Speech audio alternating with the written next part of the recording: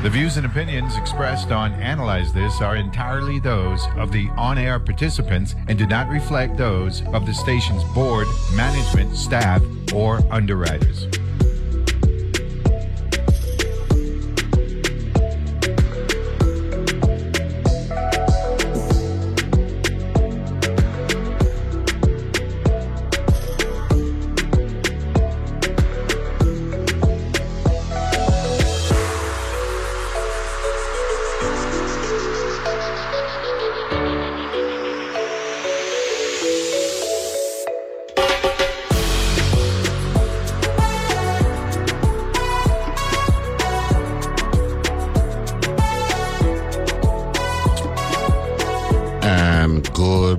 Thursday morning, and welcome to another edition of Analyze This here on your NPR station in the U.S. Virgin Islands, WTJX FM, with yours truly, Neville James. Lovely day in paradise.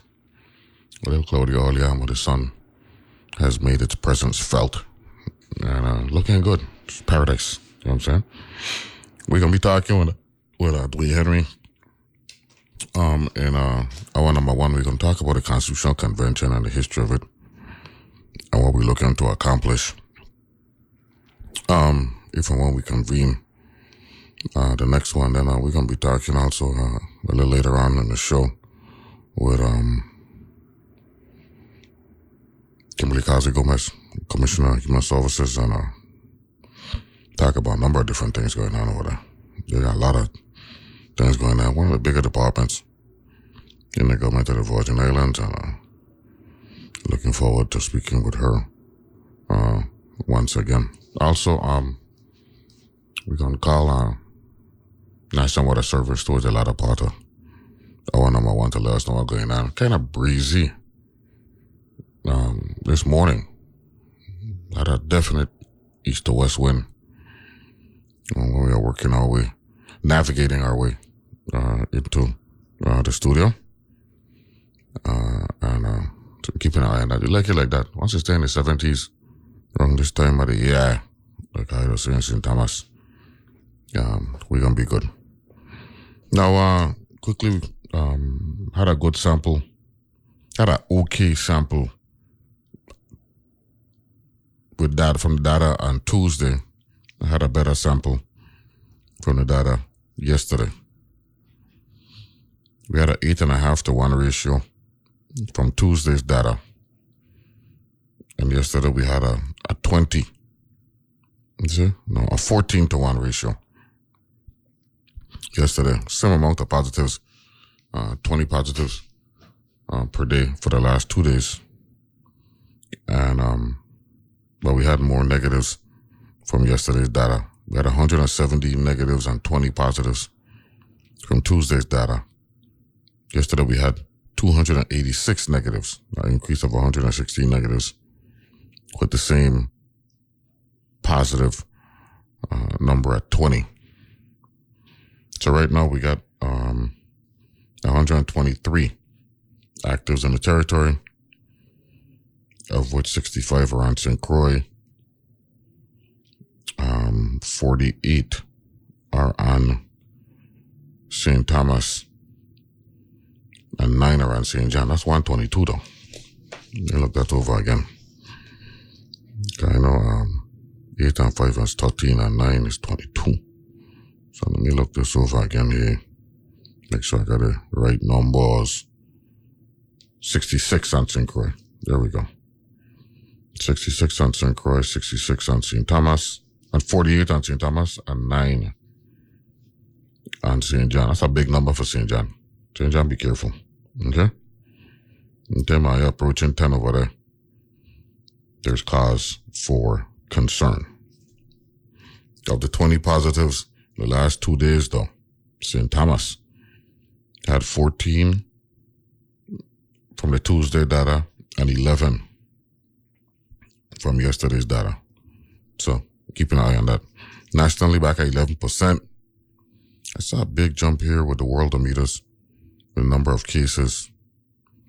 There's over 100,000 from yesterday morning to today. And from 104,000. Well, no, not 100,000. 83,000 from 104,537,372 to 104,620,361.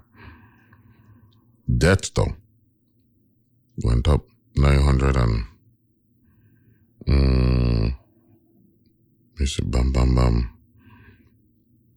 31. Yeah, 969. That's a big number. Just the average number of deaths has been in the 400 plus range. So with the world of me, that number went up pretty big. That's contrary to hospitalizations and ICU patients on the New York Times tracker because they went down. But deaths did go up by 11 on the tracker. So, it is this time of year. And there was an article in the New York Times about the new normal. And we are definitely keeping an eye on that situation. Because we really don't want no new waves or any more mutants yakking up. So we should be hearing from Dwayne Henry on the line anytime now. Should be calling in anytime now. Yesterday was a reversal from the day before. I didn't give the market numbers yesterday because he went straight to the guest yesterday morning. But the Dow was up 265.67 on Tuesday. Then it was down yesterday, 207.68 points. We had 22 up and 8 down on Tuesday, and yesterday we had 7 up, 23 down. A true reversal from the day before. So we'll get back to that a little bit later. But yesterday was a reversal from the day before. Good morning, sir. How are you? Good morning, sir. How are you? All right, good, Counselor. How's everything? I'm doing well. Good. So keep an eye on these COVID numbers here. I think fluid is the appropriate terminology right about now. Yeah, I would agree. Yeah. And we still got, like we were saying this morning on the news that, there's still elevated numbers of not just COVID, but the RSVP, yeah. And the regular flu. So it's the time of year we have to be very vigilant. Without a doubt. Maybe we need to. We reached a point where we could use another town hall meeting to. Can't just assume that the Monday the press briefings are the only way to communicate. Maybe we need another town hall to educate the public, because this is the new normal going forward. Yes, and we got to keep re-educating people so that they don't take it for granted and fall by the wayside on that. Yeah, that definitely can't assume that the public is aware of what's going on, because we get past that, it seems like the next month come back 3 full years, man. So when I shut down the government, wow. Yeah. Well, time flies, right? That was quite an experience. Like I said, managing any crises, but the first health crisis to hit the Virgin Housing in probably over 100 years. The team did a great job. They were talking Spanish flu from 1899, somewhere around there, right? Yes, that's over 100 years. Yeah, early 1900s, and then.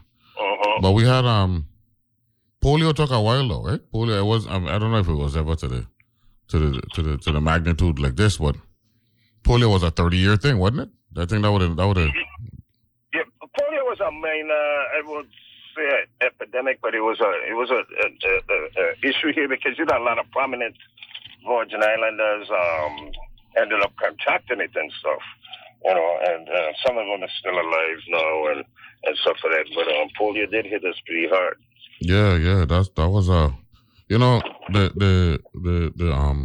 coronavirus pandemic really was an educational window for a lot of us, and not only with coronavirus, but just viruses in general, and learning about them and the history of viruses and what we had to go through to get around them and get to the point where the science were dictating the impact as opposed to the virus.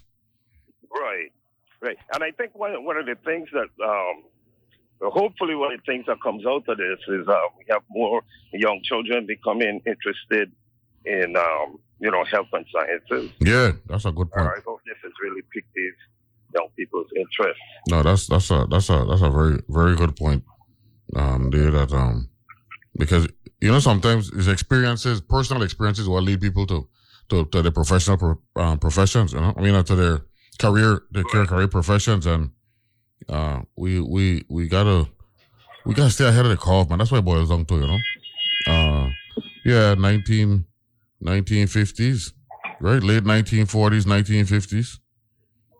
Yeah, polio pandemic, and then and then in 1994, polio is considered eliminated in North and South America. So this was a while, a couple generations, man. That's true. Wow. That's true. Wow, Dr. Salk. Yeah, I remember reading that. Yes, Jonas Salk. Jonas Salk, yeah. So that's all. Yeah. So check this out. I was doing some research there, and I sent you an article that I found in the source. Related to the history of our constitutional conventions. This thing is deep, Attorney Henry. Going back to the 60s, we had one in 65, 72, 78, and 80, and then of course we had one in 2007 that was controversial and lasted up through 2010. But the names that were involved in these constitutional conventions over the years is a virtual who's who, man. Wow. So we're on the sixth one, right? Yeah. Let me see. Yeah, this is the sixth one coming up now. Of course, we keep failing though. That's the problem. You know what I'm saying? We need a document. I'm sorry, say that again? No, I said we keep failing to get a document in place. We need to get a document. That's correct. This is the sixth try. And it's not, we can see, but I'm not sure how they're going to do this. Well, the man set me up, man, walked through the door, man. Yo. This the man himself. Yo, cut off that phone. Yo. Thanks a lot, man. That's a nice surprise this one. Yo, Dwayne Henry's in the house, man. Happy New Year. Man made an appearance in person. And Marisol set me up, so I'll get some pay. She's good. I definitely gonna get some paper. Good to see you, man. Of course. Yeah, man. Yeah. So how you been? I've been good. Yeah, man. Sick. You don't go through the courtesies and all that stuff. That you come to the door. Yeah. So we were talking about the Constitutional Convention. Goes back, 58 years, 65. Pull up, get right into the microphone. Yes. Yeah. Over 6 years because when I was 14, I testified before the third convention. Oh, yeah? It's 78? Yeah. Wow. The famous picture of me on the front page of the Avis. Wow. No, but with braids and a jeans jacket. I can send it to you. Yeah, but I want to see that. I definitely want to see that. So, the first convention was held in 64 and 65. It included 33 delegates, the 15 sitting senators, and 18 others. And it was presided over by Dr. Aubrey Andrews. That's a powerful name. Yes, it is. In our history here. And just to run through some of the names, the delegates, right? Annie Remsen, Aubrey Andrews, Vivian Andrews, Walter Bushalty. Wow, man. Who else we got here? James Bow, James Bridgman, Warren Brown. He was a commissioner at one time, right? A little later in a... Housing, maybe? Yeah, I think it was Housing, We had Warren Brown. Yeah. He was the secretary. Clarice Bryan was the assistant secretary. Horace Callwood, Blues, for, that's, Vaughan Hodge. From Liam Cole, Morris De Castro, the vice president. Yeah. Wow. Mario Chabot, Ronald DeLugo, Augustine Dowd, Basilio Felix, Felix Francis, I think that was Randy Lugo's first elective office. Okay, it's here there. Yeah. Vicente Garcia, James O'Neill Henderson, Randall N. James, that name sounds familiar. Fritz Lowetz, John L. Maduro, Tobal Moorhead, Ario Diaz Morales, Earl B. Otley, these are senators now. David Puritz, Paul Silveris, Paul Silveris, Ruby Rose, Alex Shade, Roy Sewer, Julia Sproul Jr., Angel Suarez Jr., Manuel Torres, Charles W. Turnbull. Wow, man. Wow. And we couldn't get a document with all of that brain power there, man. What going on, man? Hey, Daddy, what happened, man? Remember at that time, too, we were getting ready to, Congress was changing. Well, this actually led to the Congress coming up with the elected governors. Yeah. Actually, you're right, because you can't come up with a council of Congress. Okay, we'll at least do this for you. Yeah, okay, here we say the convention was presided by Dr. Aubrey Andrews. A Bill of Rights and a unicameral legislature were two of its basic issues. They quickly produced a document which was approved by its members February 26, 1965, and was transmitted directly to the U.S. Congress. The document presented several significant reforms: elected governor, elected congressional representative, right to vote for the U.S. president, right of 18-year-olds to vote, a VI comptroller appointed by the Virgin Islands governor, right to propose organic act amendments. The Congress addressed certain of these over the next several years, but in a piecemeal approach. So in effect, some of the desires of the original convention are actually in effect right now. That's correct. Of course, it's always better when you have a local, each jurisdiction has its own constitution because for several things, including when you challenge cases in court, you have a more direct route. Correct. Instead of a circuitous route through the federal courts because of diversity of, because it involved federal law. And they can't really be holding you hostage. But that's what it boils down. Because you can't change anything until they change it. Correct. And they have, it's like, okay, I could try to do what I want, but don't ever forget that we got the ability to let you know. You check, and there's something fundamentally wrong with that. Get closer to the mic. And DC definitely found out the hard way. Yes, sir. Yes, sir. But unicameral legislature, elected governor, first of all, from an election reform standpoint, those two and the delegate to Congress. Those three. Actually, all three that we have right now. Yes. Yeah, so it did have some. It did have the comptroller. We got commissioner of finance. That's true. And we got post auditor in the legislature.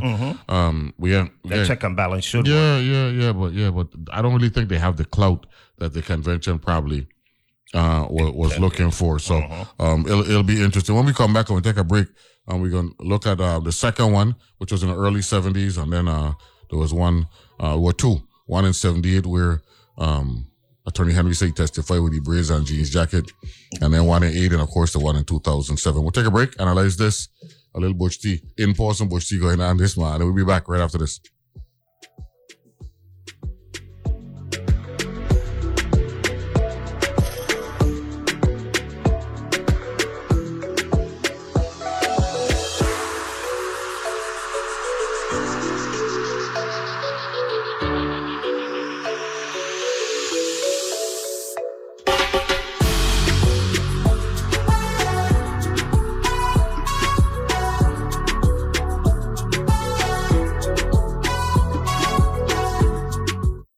A new year equals new business opportunities at Bank of St. Croix.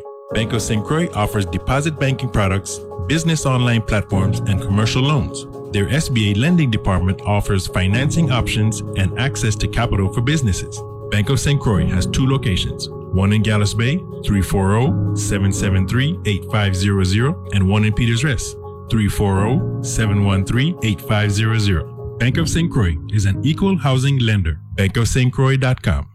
These days, people go to great lengths to shed the stress of daily life. There's acupuncture, deep tissue massage, meditation, yoga. At All Things Considered, we offer our own type of healing, invigorating news stories that span the rainbow of human experience. Nourish your mind and escape from the ordinary. Weekdays on All Things Considered from NPR News. From 5 to 8 p.m., right here on WTJX FM 93.1. Welcome to the Virgin Islands. The The USVI Caribbean Music Festival on St. Croix officially launches on Friday, February 17th. This is a free community event presented by the U.S. Virgin Islands Department of Tourism, curated by the United Jazz Foundation in collaboration with Jazz at Lincoln Center, and sponsored by the VI Lottery. The event runs from 6:30 to 11:30 p.m. along the Waterfront Promenade in Frederiksted and features Grammy Award-winning jazz vocalist Diane Reeves, Marsvin Davids, Caribbean Players of St. Croix, and Calvin Johnson and Native Son of New Orleans. For more information, CaribbeanMusicHeritage.org or 646-725-3353.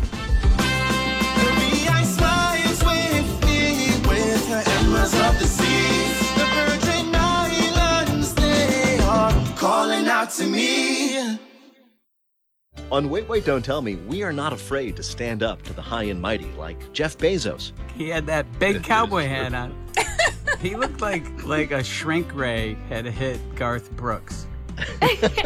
I'm Peter Sagal. Join me as we speak truth to power, at least until power agrees to buy us out, on Wait, Wait, Don't Tell Me from NPR. Saturdays at 1 p.m. and Sundays at 2 p.m. right here on WTJX FM 93.1. Your NPR station in the Virgin Islands.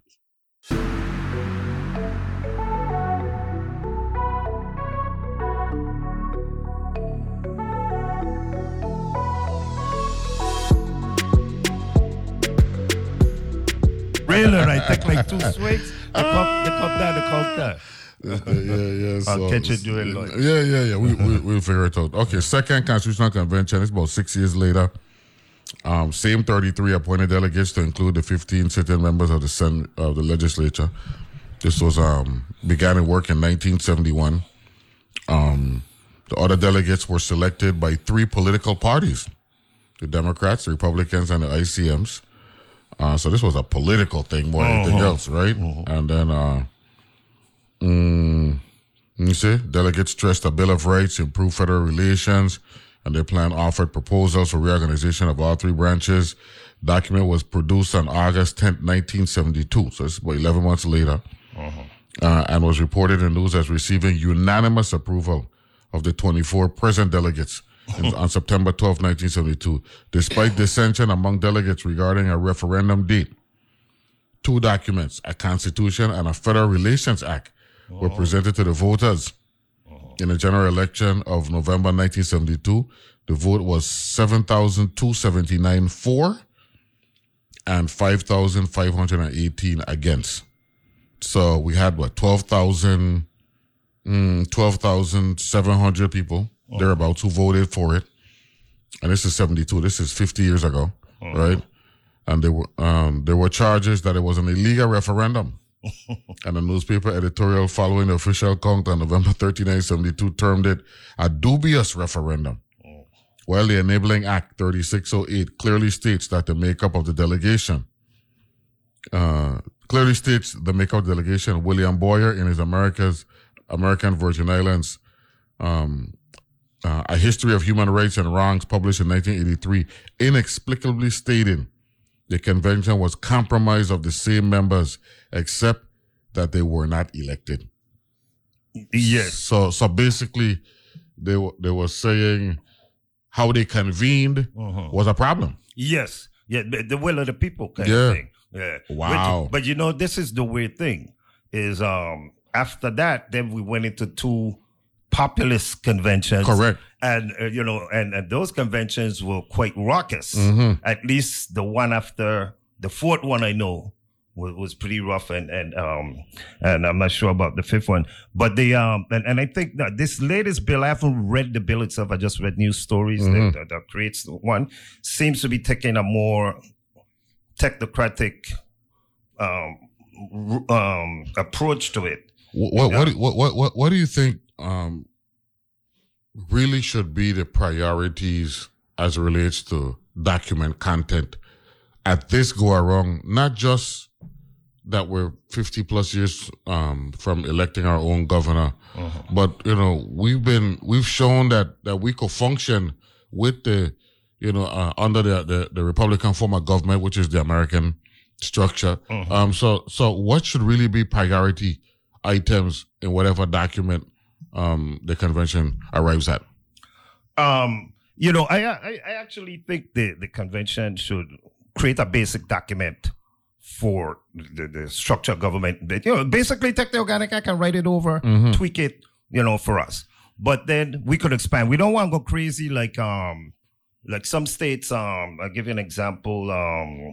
The state of I think it's Illinois. Every single their constitution is over 100 pages long, which is insane. Yeah, man.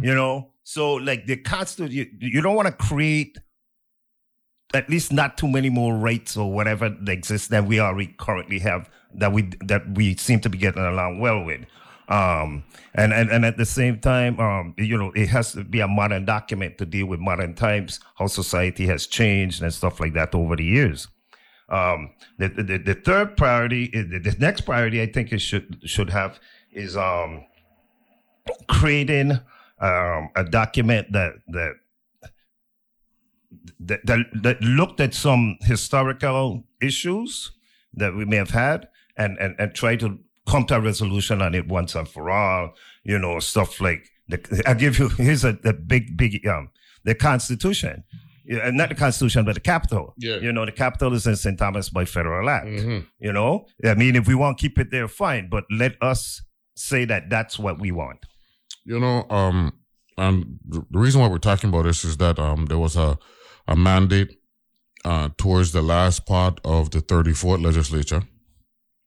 And Myron Jackson, he been championing this for a long time. And so they passed a bill in late December of last year. Of course, we just get in February and tomorrow will be the 10th. I mean, time really flying in the early part of the year. So to establish a constitutional convention. So where are we at now based on your understanding of how the process works? The legislature approves the convening of a convention. What happens next? Okay, then there has to be some kind of apparatus to do the elections. Within the legislative mandate? Yes, within the mandate. So funding does have to go down. I don't know if it already has. A lot of these bills pass without funding anyway. Funding has to go to the department, or rather the board of elections, so that they can run this election. Yeah. Then the legislature has to appropriate funds to run the convention.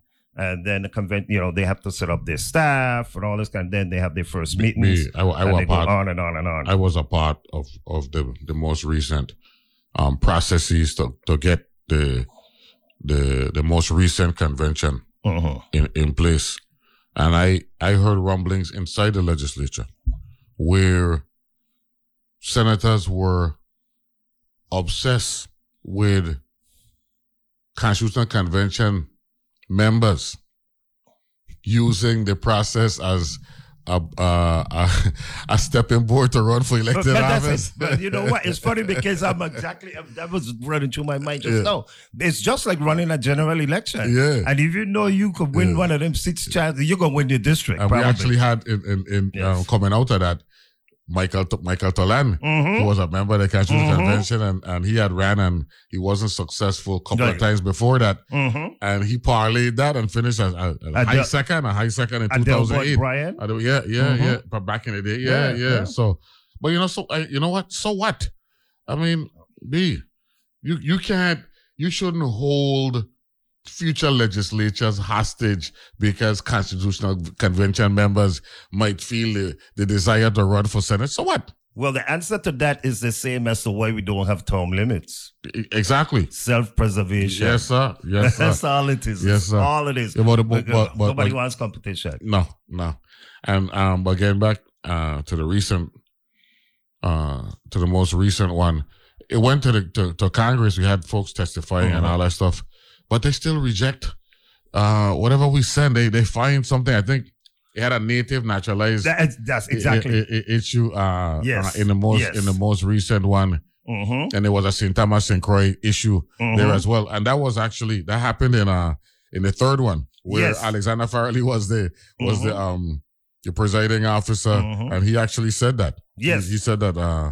Well, I clearly remember that was the big thing in that one was who was indigenous. They tried to define native Virgin Island, I think they should have tried to define indigenous by native mean you're born here, period. Yeah. You know, so I don't even know where that was going. Yeah, and worrying about who will get elected. Randy Lugo parlayed this. I think he was a senator after the first Constitutional Convention. Yes. Mango Jones, right? Yes. Senator from St. Croix. And then ultimately he was a long-time delegate to Congress. Right.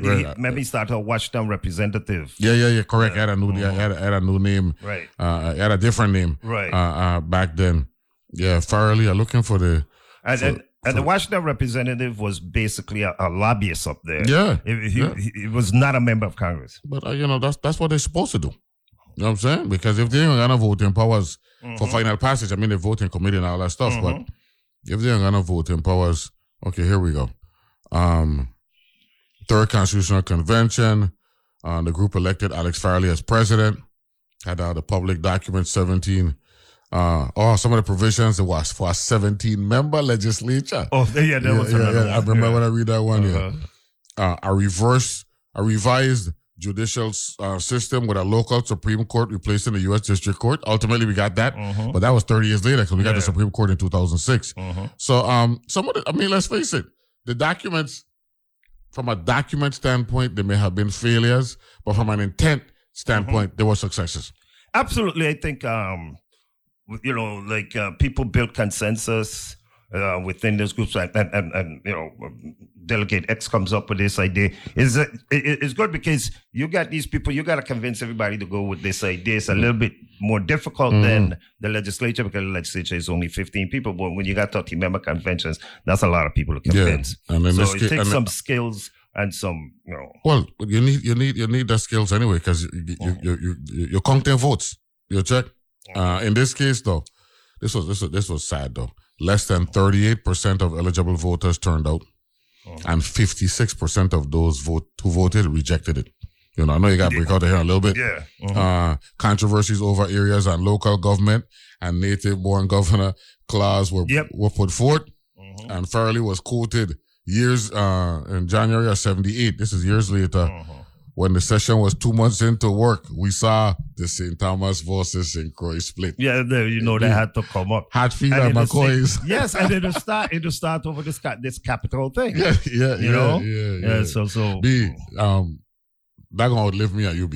Oh, of course. That one ain't changed. Of course. And at the age, I think I telling people, I said, we really, New York was the first, actually the second capital of New York State.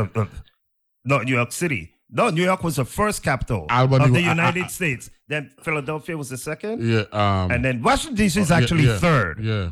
But you had, but my thing is, okay, they moved it out of New York to Washington. New York is still the biggest city. It's the center of economic activity, blah, blah, blah, blah. You ain't hearing New Yorkers complain that we want nothing. As a matter of fact, when the president comes to talk, they're bawling. And not only that, in a lot of states, the main city is not the capital. That's true. Albany is way up the way. Harrisburg, Harrisburg. You don't hear about people worrying about turnout in Harrisburg. Right, it's Philly and Pittsburgh. Right. In Florida, Tallahassee, not Miami or Tampa. You know what I'm saying? Tallahassee's a real sweet. California got multiple big cities, and Sacramento is still. You know what I'm saying? So we need to be careful with it. Look, good to have you here in person. I know you got to run, and we're gonna set this up so you can do some in-person Bush TV visits as well. Okay. Good looking out. That's Dwayne Henry. Okay, thanks. And we're gonna do it again next week. I'll let you know. All right. Glad to have you here, man, and handle your business. Appreciate that. Yeah, that's Dwayne Henry shocking me this morning, which is a good thing. I like that kind of in-person appearance, but you got some run-ins.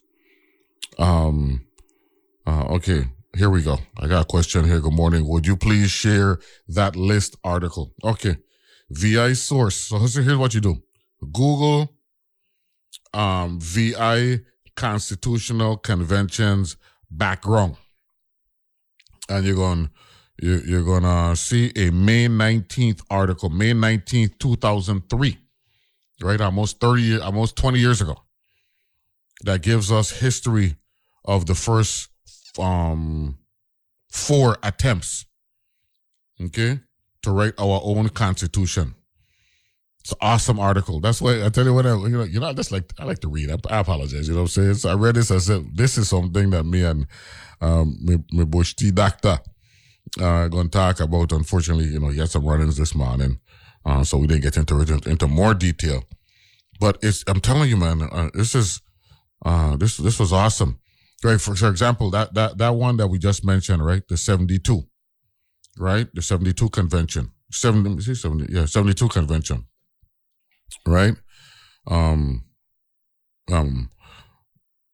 Here's the list. There were senators, right? That's what I mentioned, right? There were senators Vaudin Brung, Hector Cintron, Philip Clark, Felix Francis, Jaime Garcia, John Maduro, Ariel Melchior Jr., Claude Malloy, Alexander Moorhead, George O'Reilly Jr. Now we're going to speak to that one, because there's a asterisk there. Athneil Attlee, Earl B. Attlee, David Puritz, Percival Reese, Elroy Sproul. So I go ask Rocky, this got to be the same person that Rocky be referencing all the time. That was one of his mentors, right? O'Reilly was appointed by Governor Melvin Evans after the death of elected Senator Lou Muckle on May 5th, 1971. The delegates as chosen by party, the total was 11 each, right? The Democratic Party was Adi Attlee, Senators Athneil Attlee, we know him as Adi, Earl Attlee, David Puritz, Percival Reese, and at-large Senator Maduro. Others, Leonil Gordon, Hilario James, Sidney Lee, William Lomax, Charles Turnbull, and Patrick Williams. Independent senators, of course, they had their senators Brung, Francis, Melchior, Malloy, Moorhead, and Sproul. Others from the ICM, Independent Citizens Movement, Bertha Bachelta, Gerald Christian, Richard Joyce, Cyril E. King, Wang Louis Monell, 2 future governors. And then, of course, the Progressive Republican Party, the senators were Cintron, of course, Philip Clark, Jaime Garcia, O'Reilly, that's affectionately known as Bagoon, George O'Reilly Jr. Others from the Republican Party, Luther Benjamin, Ruth Gordon, Thomas Ireland, Richard Maguire, Henry Rolson, whom the airport is named after, Walter Seipel, and Miss Rennie Starling. So you're noticing, right, with this here, right?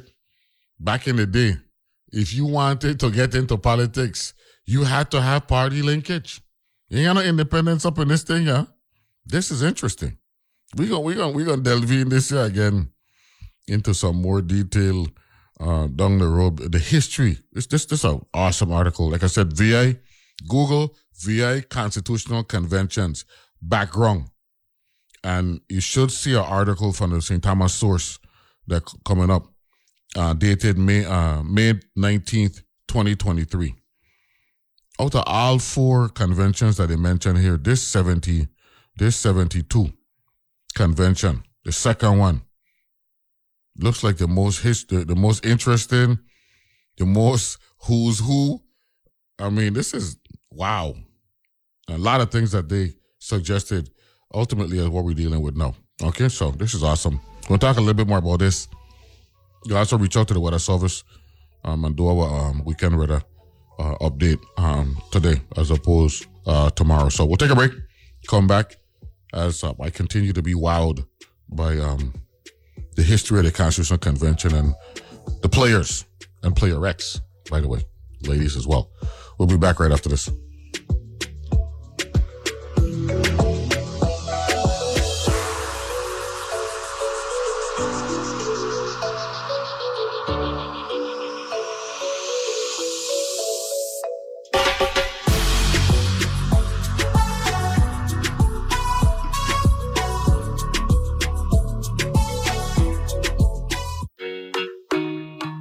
Parent, have you struggled with finding safe spaces for your children to meet up and learn through play and social interaction? Teen Time at the VI Children's Museum offers fun, family learning for children ages 12 to 18 years old. A free program for all participants. For dates and information, 340-643-0366 or teentime@vichildrensmuseum.org. All of us want to know what's going on, but only some of us want to know the why. That's where we come in. 1A is a place for the curious. Daily conversations for those looking to make sense of our world. I'm Jen White. I hope you'll join me next time for 1A. Catch 1A at its new time, weekdays from 11 a.m. to 1 p.m. on WTJX FM 93.1. Listening to the wings of a monarch butterfly. What a magical thought. They arrive here on the Day of the Dead, which we celebrate here in Mexico, and a lot of the indigenous people believe that it's the souls of their ancestors that are returning, you know? And it's very spiritual. That's On Point with me, Meghna Chakrabarti. Weekdays at 1 p.m. on WTJX FM 93.1. Hello? Man, where are you? I thought you were coming. I can't. I'm in bed with the flu. The flu? Whoa. Grandma's about to crowd surf. Man, I'll call you back.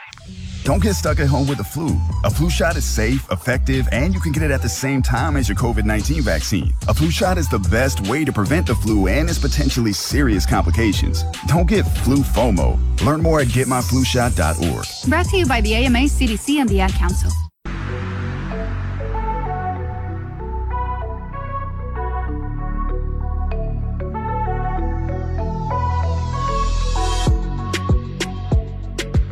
Yeah, so we're back here. I get my text messages. My audience, they're strong. They like to hook me up.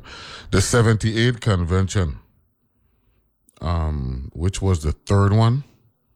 Yeah, 78 convention, the third one. It had 60 delegates. This is people, right? Wow. Clemente Cintron. They're just the names I'm seeing here, Clifford Christian, Kwame Garcia, William Harvey. They're just, picking out some, See my father name up in there again with Randall James and Wilfred James, Jessica Totain Molina, right? Wallace Fear, Elmo D. Roebuck, Ruby Simmons, Charles Turnbull again, Lloyd Williams, Mario A. Watlington. Wow, Alfred Lockhart, Wilbur Lamata. I mean, this a who's who. Yeah, man. Geraldo Gorty. I know. Good morning, Barbara Peterson. I know when you used to be on the radio, you used to reference that name there.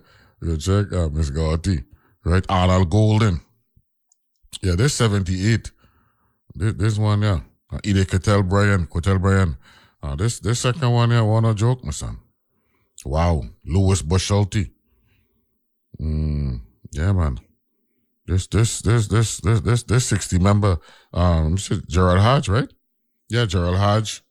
You name it, man. Wow. 60 Michael Paiwanski, Wallace Fear. Wow. This one, this 78 convention is the one where Farley said the St. Thomas St. Croix thing were real. You check Adelbert Bryan. He was a part of that one as well. He actually went on to serve as a senator for 7 terms. And we had a fourth convention in 1980, and the group selected Rupert Ross as the president. Several members had been members of the third convention, and a select few were veterans of the first and second conventions. On November 3rd, 1980, a proposed document was presented to the voters and once more rejected. Defining the term Virgin Island and the importance of it in text was said to be a stumbling block to passage. And Cecil Benjamin was a part of that one. Stedman Hodge, C. Bent Lawetz, he was the secretary. Lucia Molina, Clement Saki, who was a principal at St. Dunstan's back in the Llewellyn Sewer. Ruby Simmons was the first vice president, and Mary Watland and Lara. Yvonne Tharps, council. You were part of the convention back in 1980, man. Yvonne Tharps from the legislature. So this, this article really, is good. And they mentioned the primary sources. Paul Leary, for those of you who live here, you know that name there. William Boyer. So this article, they actually brought they reached out to a lot of documentation to put this article together. The Rocky Road to Self-Government, that was Julio Brady in the Daily News. He had written an editorial in 1980. He was our lieutenant governor with Wang Louis for 4 years. And all that stuff. Virgin Islands Daily News, numerous articles from 71, 72, 76, and 78. It really is a good read.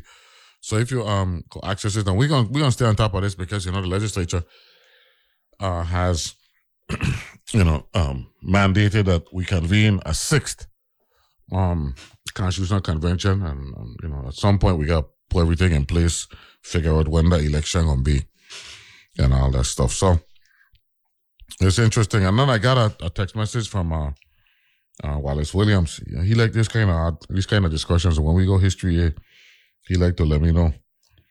Yeah, he said the Florence Williams Public Library proudly hosted the 3rd Constitutional Convention headquarters. So the library down in Christiansted, but that library that you hear me referencing up to yesterday when we had on the folks from Access to Racial and Cultural Health Institute, ARCH. I mentioned how the library played an important part in a lot of things that we did, and we should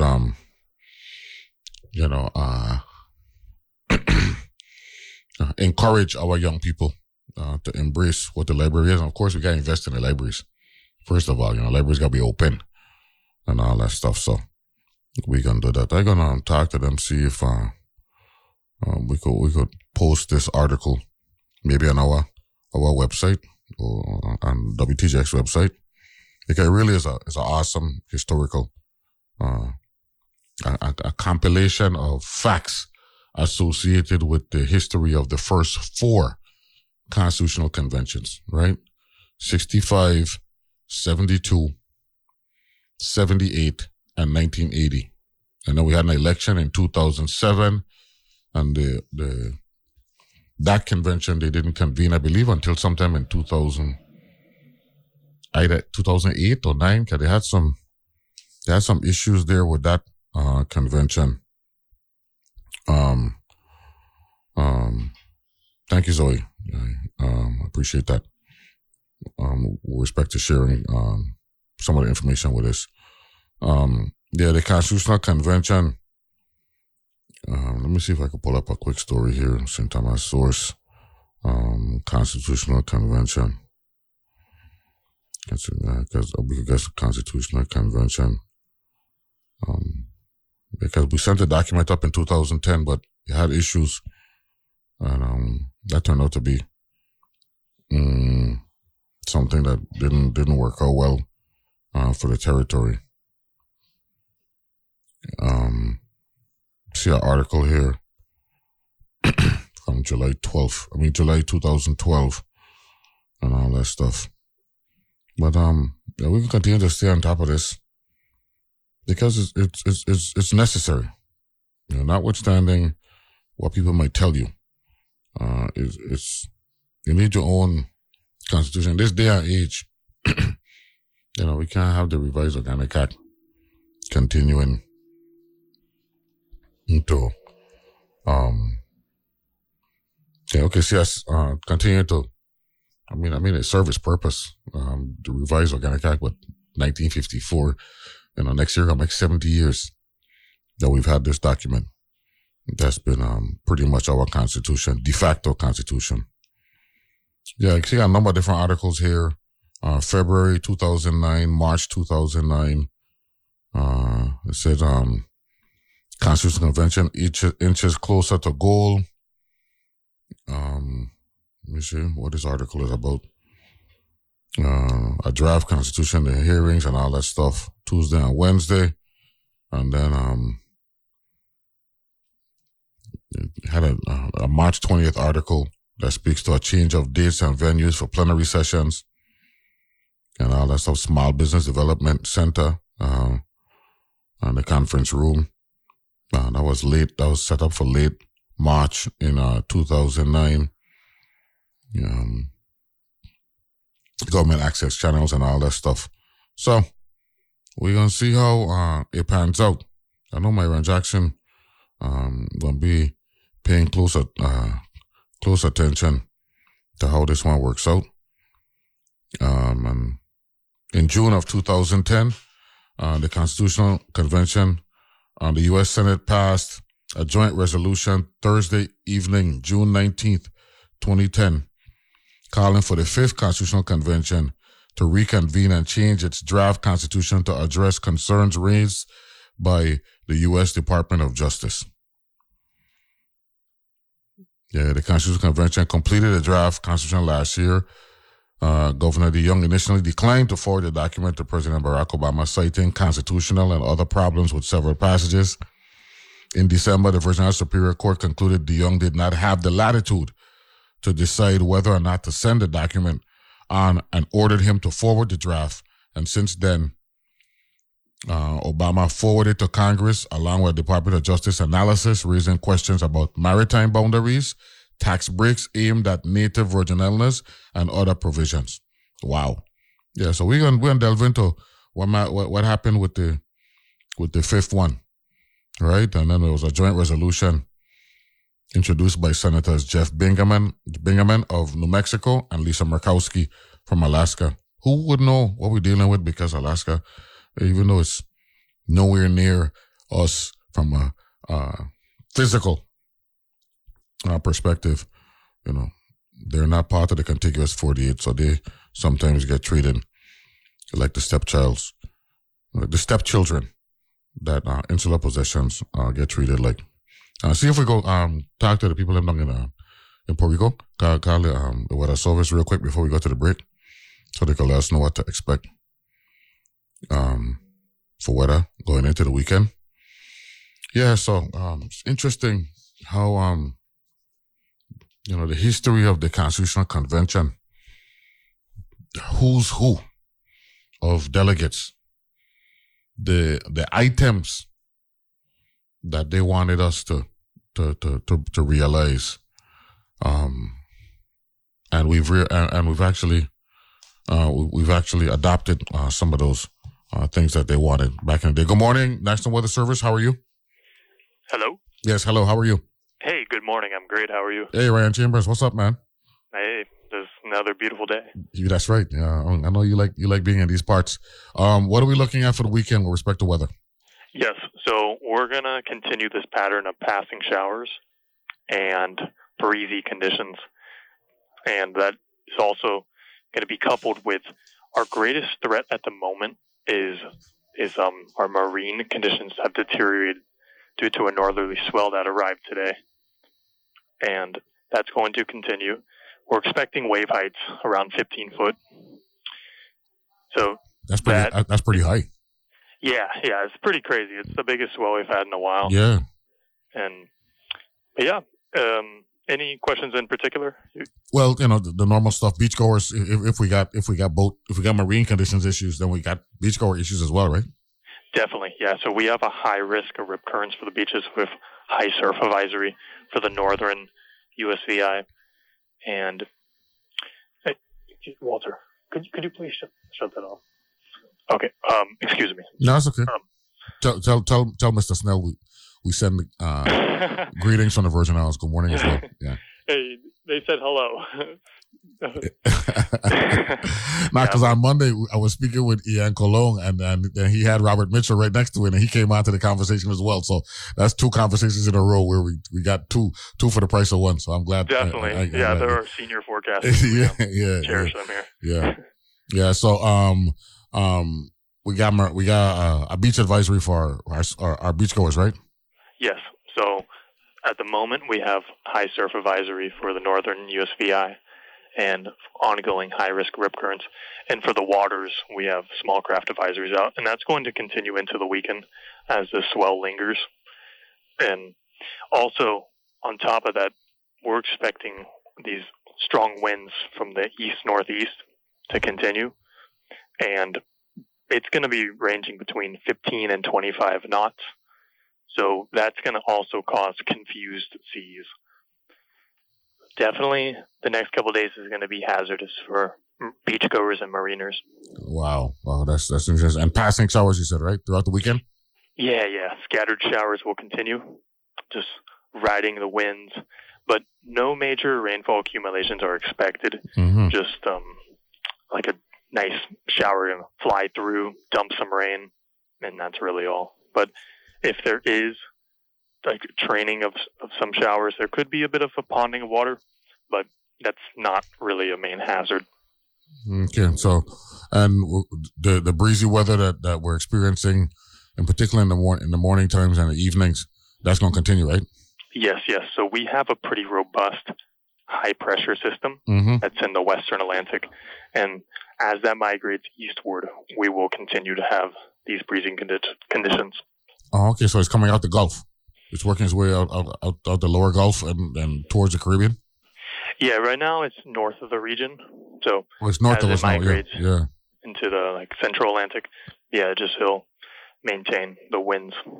Oh, okay. That's good. Okay, well, go ahead.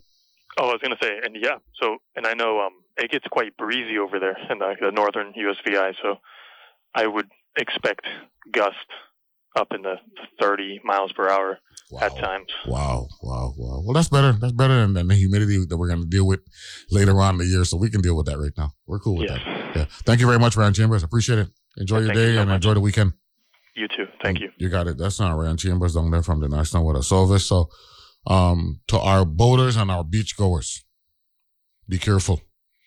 Okay? You got high swells. Okay? 15 foot. Okay? Be careful. Okay? We got advisory. And so when you're working your way out, I know some of us, we like to get our dip. You know what I mean? Be careful when you get to the beach. And at this time of year, of course, folks who come in from the mainland to hang out down here, all they thinking about while they're on the plane, when they ain't sleeping, is when can I get to the beach? So while you're here, please be careful, okay? Because right now, we got some action, in particular in the northern USVI, so St. Thomas and St. John in particular. I'll be careful, okay, when you head out to the beach and to our boaters as well, our mariners, be careful.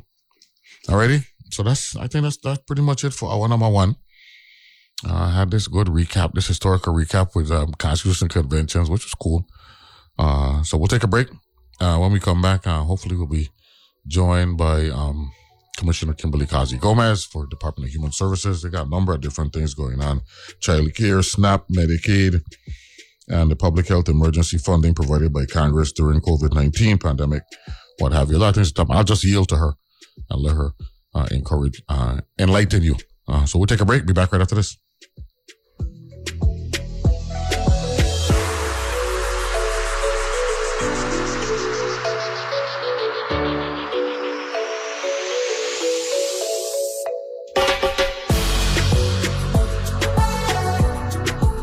The views and opinions expressed on Analyze This are entirely those of the on-air participants and do not reflect those of the station's board, management, staff, or underwriters.